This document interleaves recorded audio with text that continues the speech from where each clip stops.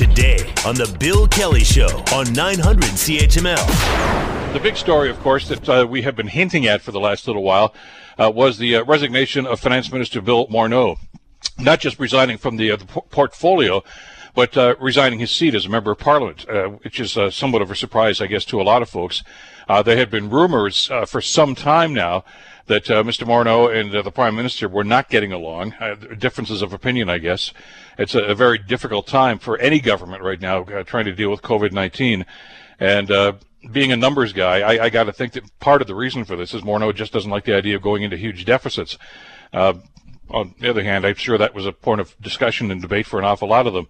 But he put a brave face on it when he talked to the media yesterday, basically just said it was his time to go. The work that we've done together has been the work of a lifetime for me. It's been something that has been enormously rewarding personally. It's been a real privilege to have this job. But like any job, there's a time where you're the appropriate person in the role and the time where you have to decide when you're not the appropriate person in the role. There has not been a whole lot of comment from, I was going to say his counsel or his colleagues, but I mean, that's typical in situations like this, kind of rally around this. We have heard, just this morning, as you heard on CHML News and, of course, on CFPL News, on 980 News, that looks like Chrystia Freeland, the Deputy Prime Minister, will take over the finance portfolio. She's going to wear a lot of hats around the cabinet table over the next little while. But probably not much of a surprise to see her get that appointment. There has to be a relationship between the finance minister and the prime minister, or the finance minister or the premier, depending on which level of government we're talking about. If they're not on the same page, there's going to be huge problems. We know that, and we saw that hand in hand working for many, many years, of course, with Paul Martin and John Chrétien, although that didn't end well, and of course Jim Flaherty and Stephen Harper on the federal scene for many, many years.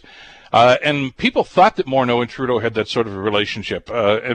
Maybe, there were some concerns about that, but in the troubling times of COVID-19, obviously there was a rift that started to develop that became a chasm and led eventually to the resignation of the finance minister.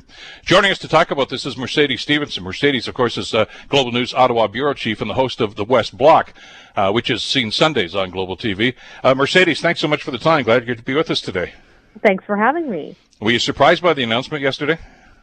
No, I wasn't, in that a lot of us watching this questioned how it could be tenable for a finance minister and a prime minister who have sources leaking liberally to the press to put knives in each other's backs could continue to work together.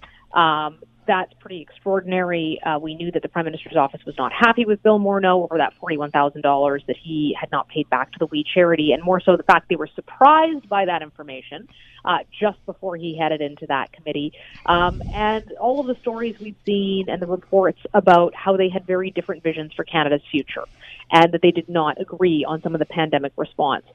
It's not uncommon for a finance minister and a prime minister to disagree on policy and to have very vigorous discussions. It is uncommon to see it spill out and get kind of personal like that.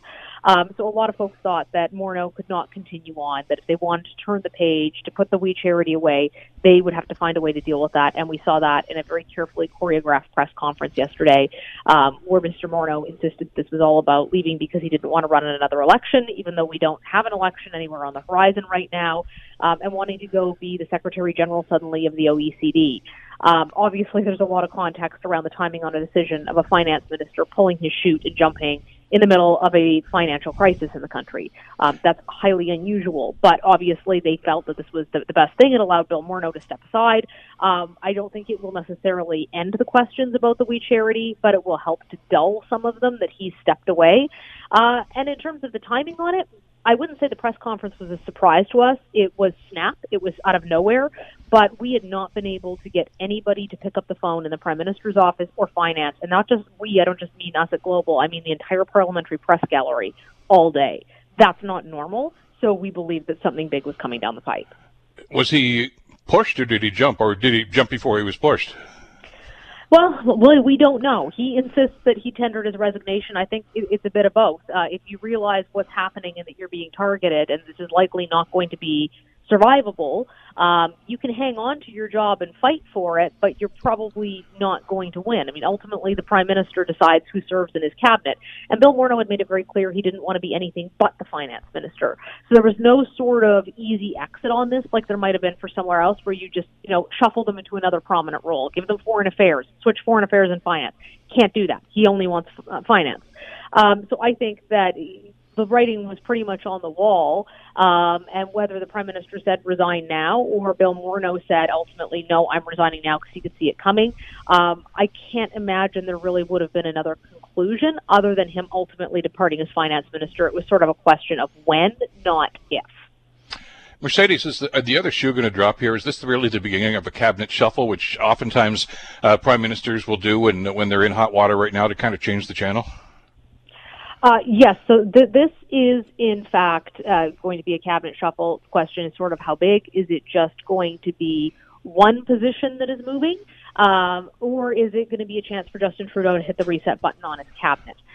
We expect that there is a cabinet shuffle coming. We don't know precisely when. Well, we know there has to be, because there has to be a finance minister, and a lot of folks think that's going to be Chrystia Freeland. She'll be the first woman in the job. She's also kind of the minister of everything, so hey, I guess we add another one onto her file, but she's been a real superstar for the Trudeau government. The question is, when are they going to tell us this is happening, and is this a chance for Justin Trudeau to make this a broader cabinet shuffle? Are there other roles he wants to change up, knowing that we could be facing a second wave of COVID, knowing the government could be under fire in the fall? Where do you want your people? Or does he keep it fairly limited and, steady hand on the tiller, not pull people out of their roles and just switch out a couple of the key senior roles? Talking about public opinion, I know there was a Main Street poll that was released I guess it was yesterday, that actually showed the Liberals still with a pretty significant lead over the Conservatives in public opinion, which raised a lot of questions about what kind of an impact we is actually having with the Canadian public. But even with that in mind, Mercedes, Morneau pretty much had to go, didn't he? I mean, if Trudeau wants to put we behind him, and as he did with a couple of the other scandals, Morneau was intricately involved in that. I mean, as long as he was there was a reminder about what went wrong. So, yeah, I don't see a way they could have continued on together ultimately, because there was just too much friction, and that friction had become public. You can sometimes overcome the frictions as long as they're private. Once it's out on the front pages of the Globe and Mail, forget about it. It's very hard to come back from that. And even that statement the Prime Minister's office gave last week, where I remember doing some morning show interviews and people said, so clearly he's safe now. No, it's kind of like the general manager praise the coach. Yeah. You go, that usually that kind of a statement comes right before somebody gets the axe. So I think that it was likely inevitable that he had to go, and that there just wasn't really another option here for what he wanted to do. There has to be someone who shares Mr. Trudeau's vision ultimately. If this is in fact going to be the Prime Minister's office running things, then it has to be somebody who agrees with that. And if you're talking about potentially going into significant debt and deficit, it has to be someone who's comfortable with that, or someone who Mr. Trudeau trusts to hand the reins to, for it not to be PMO pushing the agenda anymore. And that's where Freeland is a very strong candidate, because she has managed to take over other files that were frankly a mess and straighten them out. Whether it was NAFTA, whether it was the relationship with premiers like Jason Kenney and Doug Ford. She's got Doug Ford as her bestie now, basically. Yeah. That's pretty amazing considering where we were at a year ago with the federal and provincial governments of Ontario taking runs at each other. So she's certainly been a superstar who might be able to take over this file. Of course, the question becomes how much do you keep handing to one person in that case? Because that's an awful lot to juggle. Well, exactly. I mean, it keeps going up. I mean, the cabinet meetings are going to be pretty much the Prime Minister and Ms. Freeland. I mean, there's not a whole lot of bench strength there. I mean, if not Chrystia Freeland, then who else would even be up in the running for a position like this? I mean, you're in the spotlight, and they're throwing you into the deep end with sharks if you're going to take over this portfolio. Yeah, it's a challenging portfolio. It's a very important portfolio. You have to have somebody who really understands economics, and somebody who can go to the Prime Minister and also have disagreements with him at times. And you saw that, for example, between Harper and Flaherty. They had a very good relationship of Mr. Flaherty would come in and say, no, sorry, this is ridiculous. We're not doing this. This is why. But they were contained as policy debates. It didn't become sort of a personal relationship and friction between them. So you need someone who can stand up to the Prime Minister if they need to and to be very strong, but also someone who's on the same page and ultimately who has a good relationship with him. And I think Freeland is somebody who he trusts a tremendous amount. And so that would make a lot of sense in terms of a finance minister who's going to have to not only potentially get us through a second wave of COVID-19, but figure out how we pay for all of this after, which is going to be a big issue as well.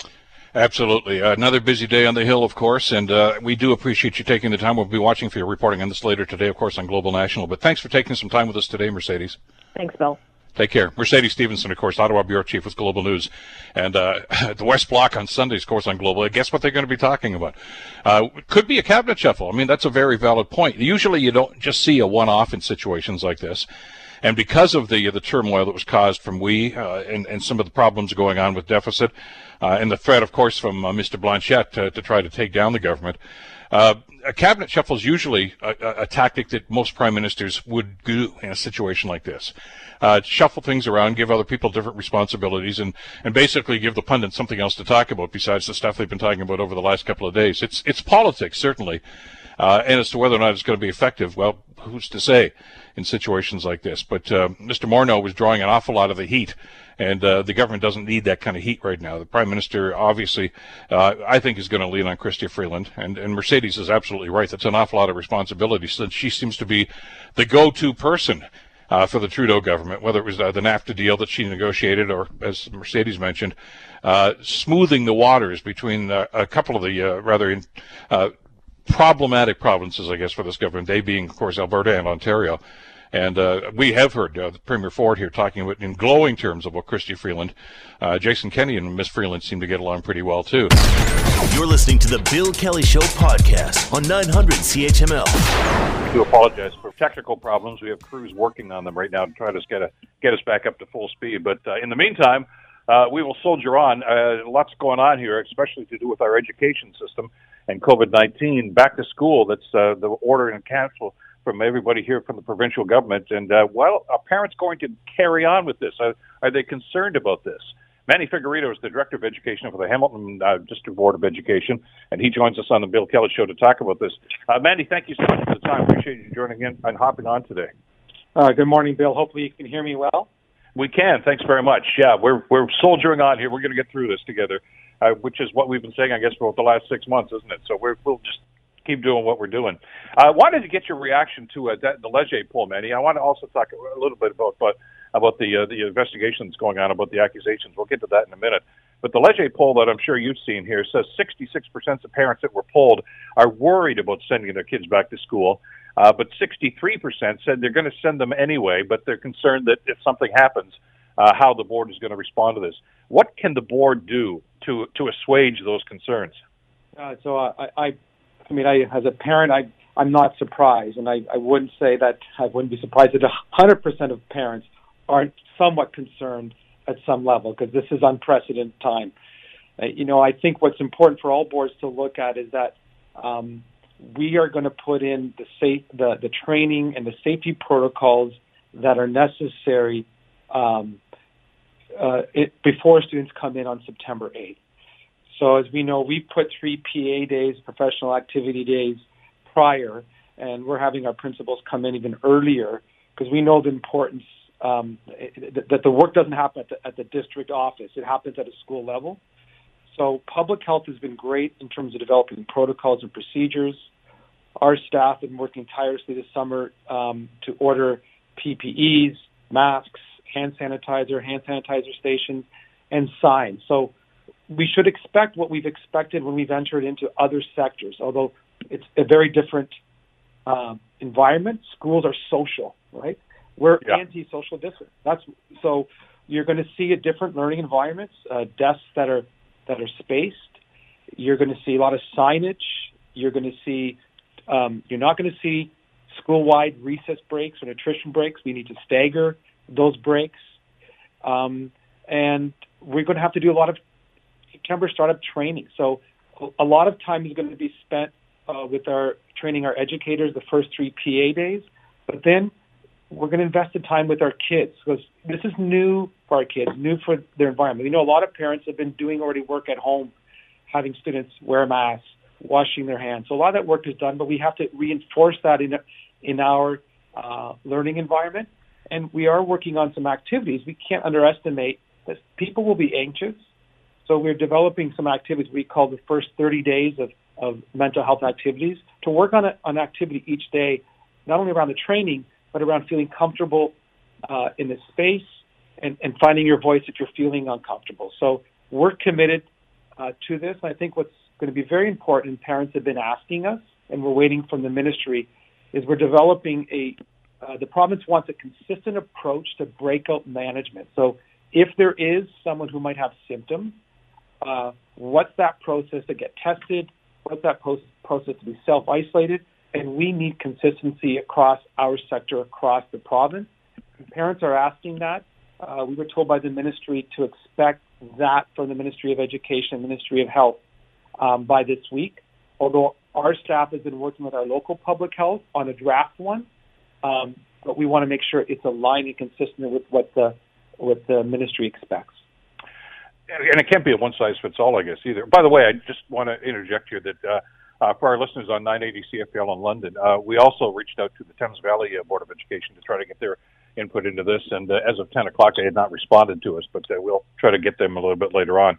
But to that point, though, Manny, what's good for Hamilton may not be good for London. It depends on how COVID affected those communities, and I guess what the physical schools are going to be looking like, and the board's approach to this. Yeah. Well, there's going to be some differentiation, but what I would dispute is that we need to be consistent if there's a potential case or someone experiencing symptoms. That we need to make sure that the public health protocols are consistent across the province, because people need to know, and parents are asking for that information as well.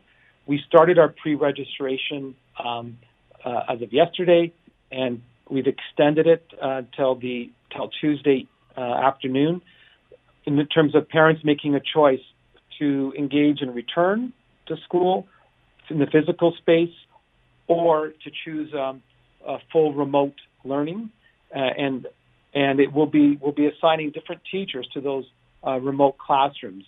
So that's a huge step, and we were predicting about 15% of parents may choose remote, but in conversations with other districts who've begun this process, they're saying that they're looking more at 20% or higher of parents who may be choosing remote learning, at least to start off the school year. Yeah, and I know I'm trying to extrapolate from the numbers that the Leger poll said. I mean, for 63% of the parents that were polled here saying they are going to send their kids, I don't necessarily think you're going to automatically assume that the rest of them aren't going to. I mean, there's a variety of answers here, but is there a number in the back of your head, Manny, that says, whoa, this is just not enough kids coming back here, we have a problem? Well,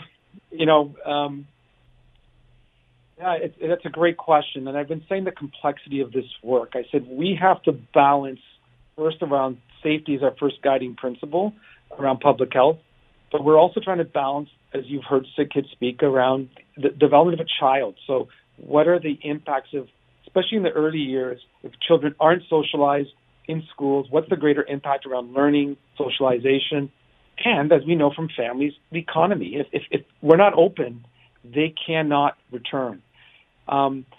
We're going to commit because we're in a process right now. Once we have that data, Bill, we are going to be working through a staffing process in August, which means we have to commit our current resource of teachers. So if a school is down 20% of enrollment, it's not ideal, but we're going to have to reallocate staff to teach virtual classrooms full time, remote classrooms, and so. But we hope that we're going to create intervals throughout the year where people can sort of revisit that decision. And I know some people might feel more comfortable once they see the protocols in place, the practice in place. So we're hoping it's 15 to 20% range that choose remote is sort of what we're planning for. But we have to be prepared, and we are prepared if that number does go higher at the beginning. In that circumstance, I guess to try to reassure those parents, and I like your idea of having on and off ramps through this process. Others that say, yeah, I want to rethink this. Maybe we do want to send the child back into the classroom situation. But I think one of the key factors that I've heard from parents, and I'm sure you have too, Manny, is what is the protocol if, in fact, there's a positive case?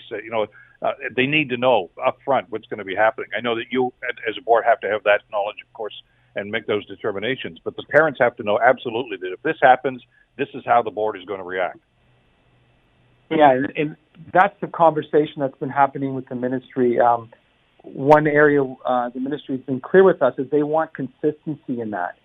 We have a draft protocol. We've been working with public health with the 4 school boards that are within Hamilton, the French boards as well. If we don't get that direction as of this week, we told we would. We are going to make our draft protocol available to our community this week, knowing that it might be revised once we get the ministry guide that says this is how these are some of the nuances. But absolutely, and it's more than just a breakout. It's even if someone is experiencing symptoms, what's that first step? And in the guide, it talked about a place where people can isolate before parents pick them up, and then testing. And then if someone is tested, if the result comes back negative versus positive, what's that time frame that they need to self-isolate? And in addition, in the cohorting is a very important piece. As you know, students staying in the same class with the same students will be an important piece, because then if there is a positive case, then those who are involved will need to self-isolate or quarantine for a period of time. So all that's been worked on in draft, but we really do need the ministry provincial guide that they are expecting all boards to use. So we hope once that's received, we were told by this week, we can then map that over the one we've been working with our local public health. And if there's any minor revisions we need to make, we need to do that. But I know parents want that. They want to see it because they want to know how are we potentially managing that. And that has to get out this week. That is pressing right now. Reassuring, and I'm sure more to come on this, of course, as that policy becomes solidified. Got a couple of minutes left here. We're talking with Manny Figueredo, Director of Education for the Hamilton Board of Education. We're told that the investigation into the allegations of racism on the board, of course, that were made some time ago, that investigation's already begun. Maybe you could bring us up to speed on what's happening there, Manny. Yes, thanks, Bill. As you saw, Arlene Huggins has been hired to be the independent firm lawyer individual who's going to be investigating. And that process has begun, and the first part of that process is to meet with the student trustee who made some serious allegations that need to be taken seriously. So that conversation has begun because the specifics of who, what, where, and when need to begin. So Arlene has begun that process as of yesterday, and then as more information comes, then you can see in the press release she'll be speaking, when she knows that information, she will be speaking to Board of Trustees and also senior members. And, my deepest reflection upon this is putting this isolated incident aside. I think as leaders in education, we all have to ask ourselves one critical question. I've been asking that of myself, is why? Why does it have to come, not just this incident, but any incident where students' voices may not be heard? And how do we as leaders really start thinking about what bias exist in our institutions? And I've been really reflecting upon this as the director of HWDSB. I've heard HWDSB kids need help over the years, and challenging myself and my team to think about, what will we tolerate and not tolerate moving forward? In our profession, we always talk about the ethical standards of trust, respect, integrity, and care. If these students are feeling this way, we need to ask ourselves why, what systemic issues are getting in the way. And you're going to see a commitment from me and the senior team this year to start thinking about this deeply. If we're really committed to all students achieving their potential and achieving outcomes, we have to look seriously at the systemic barriers that we may be creating consciously or unconsciously that is getting in the way. And I'll talk about a couple examples. Got about a minute left here. Go ahead. Okay. I think what's really important for us, Bill, we looked at, we just had a hiring equity audit done prior to this. our demographics have changed. About 20% racialized Black in Hamilton. And our staff does not reflect that. Over the last year, our hires started to reflect about 18 and 19%, but historically we're at 8-9%. That's a systemic challenge, and our audit has been done, and we're going to be making that public around our hiring practices, so students can see themselves reflected in the adults in front of them. That's a key piece. And the other key piece is we need to look seriously is if a student had to resort to that type of come public with an allegation, what's the process that we have? Why did they feel they could trust us to come to us? So we are going to be seriously looking at our complaint process, especially around issues of equity and human rights, and make very visible what that complaint process may be if the traditional one is not working for our students. Lots to come on this, as you mentioned. The investigation just underway this week, so I'm sure we'll talk more about this in the future. Manny, again, thanks so much for taking the time with us. We'll stay in touch. Thank you, Bill. Take care. Okay, Manny Figueredo, Director of Education for the Hamilton Board of Education. You're listening to the Bill Kelly Show podcast on 900 CHML. Got a lot to talk about here, including our attitudes towards COVID-19. A survey that was done by the Angus Reid Institute indicates that, 1 in 5 of us that were surveyed anyway are COVID spreaders. But on the other hand, I guess the good news here is that an awful lot of us, the majority, about 47%, were infection fighters when it comes to whether or not we're doing what we're supposed to be doing. And I get the fact that there's a lot of just people that are just getting sick and tired of the whole routine right now. But health experts keep telling us that doesn't mean it's time to give up. I want to bring Alison Thompson into the conversation. Alison is an associate professor of pharmaceutical science and a professor of public health services and public health sciences at the Dalai Lama School of Public Health at the University of Toronto. Alison, thank you so much for the time. Good to talk with you again today. Good to talk to you. When I look at these statistics, and it's not troubling that's 20% of the people are saying, like, we're just tired, we're not going to do this stuff anymore. I understand this whole thing about COVID fatigue, but I guess we have to remind ourselves from time to time that we have not beat this virus yet. We might have tamed it to a certain extent, but it could rear its ugly head again pretty quickly. Absolutely, and I think that what we're seeing in lots of parts of the communities that we live in is that people are starting to think that, well, the worst never happened, and maybe the risk isn't as great as it really they said it was going to be, and we're just tired of having our individual liberty impinged upon. Yeah, and we've seen that. I mean, some of the social media posts I've seen about this just think they're the conspiracy theorists. I think this whole thing is just a big government scam. But I think most of us, and the overwhelming majority of us, have taken this seriously. And I guess as you have reminded us in past discussions, Alison, the reason why the virus maybe didn't have the same impact that we thought it would, or that it did in other areas, is because the vast majority of us did follow the protocol. Yeah, exactly. And I think that's the perpetual problem for public health, is that when they do their job right, we just don't see this big disaster coming that everybody said was coming. And so it is a bit of a paradox for public health to have to convince people to continue doing what they're doing when it looks like there is no threat out there anymore.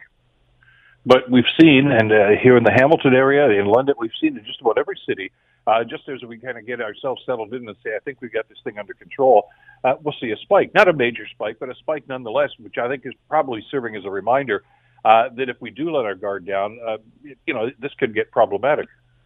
Absolutely, and this is a very opportunistic virus. It's definitely still out there. And I think it's just part of human psychology, too, that it's very hard to remain in that sort of hyper-vigilant state for long periods of time without it just feeling like the new normal. And, I think we forget that we are still in a public health emergency. Well, and I understand that. And I've seen this happening and heard of it from friends over the last little while. I mean, we were pretty diligent, I guess, in the early part of the summer about staying within our bubble, maybe expanding it a little bit. But now I'm seeing an awful lot more of, what's it going to hurt? Let's have a barbecue and let's have 8 or 9 people over. And we're not supposed to. We know that. They're people that, we don't necessarily see on a regular basis. They're not part of our bubble. but we seem to be just letting our guard down right now. And I don't understand really from that standpoint, Allison, because there aren't really any numbers that validate that sort of activity.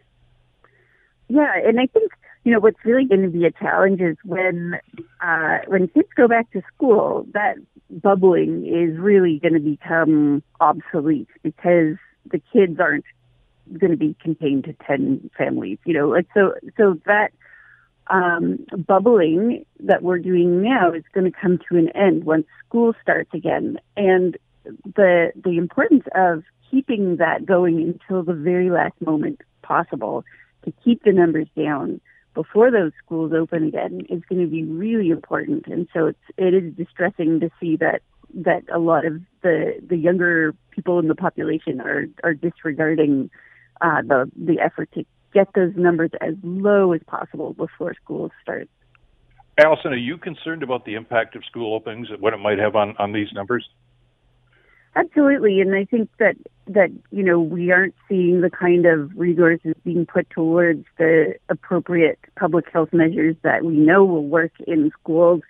At least in Ontario here, we've still got very overcrowded classrooms that physical distancing will be impossible in, and so the physical distancing piece is being removed from the strategy by the Ontario government, and that's a real concern for a lot of parents, which will have a very big impact on the economy as more parents elect to keep their kids home in online learning. That takes one parent out of the workforce. So this is going to be a real challenge, and it poses a serious risk for public health because we've also got influenza on the horizon as well. It's interesting. I was talking, I'm sure you saw the same study that what happened in Australia over the last 2 or 3 months. And because they're going through their winter, of course, reverse seasons. As we're going through a hot summer here in Ontario and in Canada, they're just coming out of their winter. And they've gone through their flu season. And we've had these concerns. And you've talked about this on our program a number of times, too, about the impact of the double whammy, so to speak, that the influenza plus COVID will have. The numbers for COVID are still problematic in Australia, but what surprised them in the survey that I saw was that actually the influenza impact was less than they thought it was going to be. And I'm assuming that's because people were following these protocols. I mean, what could still control COVID will also control the influenza problem every year, too. If you do social distance and if you wear face masks, the chances of spreading that would be less, I would think, not insignificant, but it is going to lessen the numbers, I would think. Yeah, absolutely. And we did see that here in Ontario when in healthcare institutions in Toronto, there was a policy where healthcare workers had to get vaccinated against influenza or wear a mask. And the year that they first rolled that out, the vaccine was actually not effective. It was a very bad match with the strains that were actually circulating. And so the masking itself was probably responsible for more than the vaccine was in terms of providing protection against influenza. So masking, we know, does work for influenza transmission. So absolutely, we'll see that. What's different, though, with influenza is that we do know that children are major vectors of influenza spread. So they are much more likely to spread influenza than they are this COVID virus. So it'll be interesting to see what happens to the influenza numbers here. Absolutely. And the schools and the school environment, I guess, is really what's concerning an awful lot of people right now because of as you say, which governments tend to do, kind of cherry pick. Okay, we can do this, but we're not going to do that one. And social distancing is the one that bothers me. The sanitization, I can get to a point. I'm sure they can put hand sanitizer in the classrooms and encourage the students to use them on a regular basis, and that solves part of the problem. But just to use an example, I mean, when you go into a pharmacy or a grocery store, we're social distancing when we're standing in line before we get to the cashier. But before we can even approach the cashier, they have to scrub down the counter from the customer before that. And I'm wondering about, we don't know what the virus is going to do or how the virus is going to live on certain substances. But what are they going to do about cleaning classrooms on a regular basis? I'm not so sure they've even addressed that yet. Yeah, I think that the spread through surfaces is a concern. I think the major problem is that children are just, anyone who's had a kid or seen them, they're not great at following these public health measures. They bump into each other all the time. We're going to be seeing a lot of policing by teachers of, don't use your mask as a slingshot, Johnny. Like this kind of stuff. Like it's just really, really difficult to get them to comply with, don't touch your face, don't touch as many surfaces as maybe you normally would, don't take your mask off, don't rub your eyes.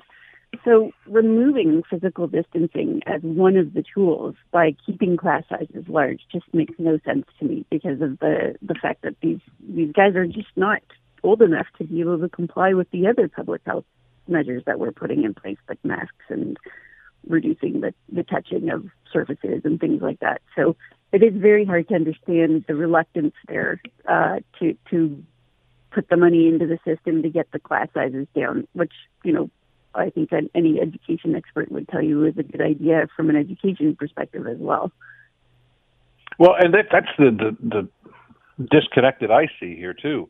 Restaurants in phase 3 now, restaurants are open again, too. And a restaurant that might have had a capacity of 60 people is now probably going to be able to have, 20, 25 people as guests because they're concerned about the social distancing. But they don't seem to have that same concern for schools. And that's problematic, I think. Yeah, it's hugely problematic. And, to be sure, it's a logistical nightmare to have to hire, 2,000 new teachers and find more classrooms for students. I'm not saying that that's an easy fix, but I think it's what we have to do. Otherwise, we're going to see, half the workforce is going to be, at home again, taking care of sick kids. We're going to see lots of teachers fall ill. We know that at least a quarter of the teachers are over 50 years old and therefore at high risk. So, there's a lot of reasons to do this and to get it right the first time, because not just the health costs, but the economic costs will be huge if we've got to shut schools down again. Allison, I wanted to crystal ball a little bit for us, if you could, because the goal here, I guess the light that we see at the end of the tunnel here is the vaccine. And we've had some positive news over the last couple of weeks about how that's progressing, although I think people probably misinterpreted a lot of that and say, it's going to be here soon. It's probably still going to be at least springtime, I think, of 2021 from the experts we've talked to about this. But that doesn't mean this is over if we develop a vaccine, does it? I mean, COVID's still going to be there, and I can't see us eradicating it with one dose of vaccine for everybody. Yeah, I think a lot of that is remains to be seen, and I think that one of the good things to come out of the research that's been done so far is that we are seeing from some studies on people's immunity status that maybe there are, that we won't need as many people to be immune to slow the spread as we would with some other viruses. So we can actually slow the transmission of the virus down quite significantly without having to vaccinate as many people as we thought we might have to. So that's a positive thing to come out of that. So, part of it will be, is it a safe, is it an effective vaccine, but also how many really people are going to be willing to get a vaccine that's got no long-term safety and effectiveness data. That's going to be a hard sell for some people too. On the other hand, you got to balance the risks of a vaccine against the risk of getting the virus. So it's going to be interesting to see how many people will actually get access to that. And then there are the bottlenecks in terms of production and distribution of that vaccine as well. So I think we may be dealing with this into the next school year. That's interesting. And with that in mind, we probably have to get our heads around the fact that the social protocols that we're doing here, the masking and the social distancing and, of course, the hand sanitizing, is going to be with us, I would think, for some time to come then. Oh, absolutely. Yeah. Yeah, absolutely. And, it'll be interesting to see whether any long-term changes happen because I think, as you were saying earlier, I think we will see a reduction in the number of influenza cases as well. And, that's a pandemic that happens every single year. And thousands of people die from influenza, and we never really have the same kind of response from public health or from the public that we do to this virus. So we may be persuaded that these are just some routines that we've adopted may just be better off staying in place because of other viruses that do kill a lot of people every year. What would have to happen for us to put the brakes on this phase 3 of the reopening? What would the numbers have to look like for public health to go to the government and say, let's just hit the pause button here. Maybe it's time to start shutting things down again. I'm not sure about the exact numbers that we would be looking at, but what we would be looking for is some kind of sustained community transmission again. And so while we've got lower numbers now, we'd be seeing spikes in numbers that are very widespread. So, at the moment, I think we're pretty well equipped to contain any spike in numbers that's locally contained. But if it starts to spread beyond, one or two communities in Ontario, we would want to have a serious conversation about, how people are being allowed to move around the province or between provinces again, and whether or not we're going to ask people to shelter in place again, because it doesn't take much to get it out of control again. And so that's why it's really important that public health can stay on top of the contact tracing and quarantine. Well, when we've talked with our local medical officer of health here in the Hamilton area, one of the things she kept referring to, even back in the dark days, in the early days of the virus and of the shutdown, was the rate of spread. How often does it double? How many days does it take? And it was scary at times. I mean, we seem to have that under control right now. Is that a statistic you'd be looking at to see how quickly those cases double? Yeah, exactly. So the growth would be exponential if it was starting to get out of control again. And so, if you see it doubling every couple of days, then you're starting to get really worried again. And that's not happening right now. But the anticipation with the going of the school year and with the influenza coming up in September, that it seems to me as bad as the last 6 months have been, this September to December period is, I would think, pivotal here. Yeah, absolutely. And making sure that those public health nurses that are being assigned to schools now are able to keep on top of things. And I don't think we know yet what the protocol will be if, a kid shows up with respiratory illness symptoms. Like, do they shut the whole school down? Do they just do contact tracing? Do they test everybody? We haven't heard, what the plan is for containing any kind of outbreak within a school setting. So that's going to be really important too, to see how that unfolds and whether or not they're aggressively on top of those cases. Well, the fact that we don't have that information, or the government hasn't announced it or given a standard protocol here, might explain why the last survey that we talked about here, 63% of the parents are very concerned about sending their kids back because they don't know what if that should occur, how are they going to respond, and is their child still going to be safe? Yeah, and I think it's very hard for people to say they're going to be able to return to work full time, and then have to pivot and start working from home again on like a moment's notice. And so I think a lot of people are just taking the safer route and saying, okay, well, I'm just going to let my employer know that I can't return to work. So you've got a lot of working moms not returning to work if they've stepped out of workplace or lost their jobs because of COVID-19. So there's a real disproportionate impact on working mothers because of this ambiguity around the school system and what it's going to look like. And so I think, in many ways, one of the groups who are going to be hardest hit by not getting this situation sorted out in the schools is working mothers. Professor Alison Thompson. Alison, as always, thank you so much for your insight into this. If nothing else, I think this just reinforces what you've always been saying, that we have to stick to the protocol, the social distancing, the masking, and the hand hygiene on this. And we'll see what these numbers look like. I'm sure we'll talk again soon. Thank you for joining us today, though. My pleasure. The Bill Kelly Show, weekdays from 9 to noon on 900 CHML. The Bill Kelly Podcast is available on Apple Podcast, Google Podcast, or wherever you get your podcasts from. You can also listen to The Bill Kelly Show weekdays from 9 till noon on 900 CHML. I'm Bill Kelly. Thanks again for listening. And don't forget to subscribe to the podcast. It's free, so you never miss an episode. And make sure that you rate and review.